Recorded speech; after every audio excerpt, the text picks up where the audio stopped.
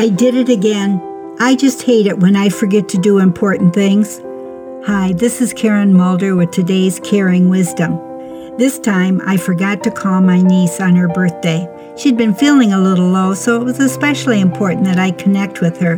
But the day came and went, and I just forgot. Do you also forget important things? Our intentions are good, but how can we remember? 2 suggestions are light a candle, and every time you see it, be reminded that today you will make that important phone call, or write a note, or visit that special person.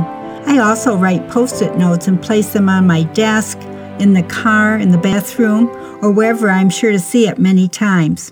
For a more complete list of reminders, go to my website and type in reminders. Don't forget. God bless.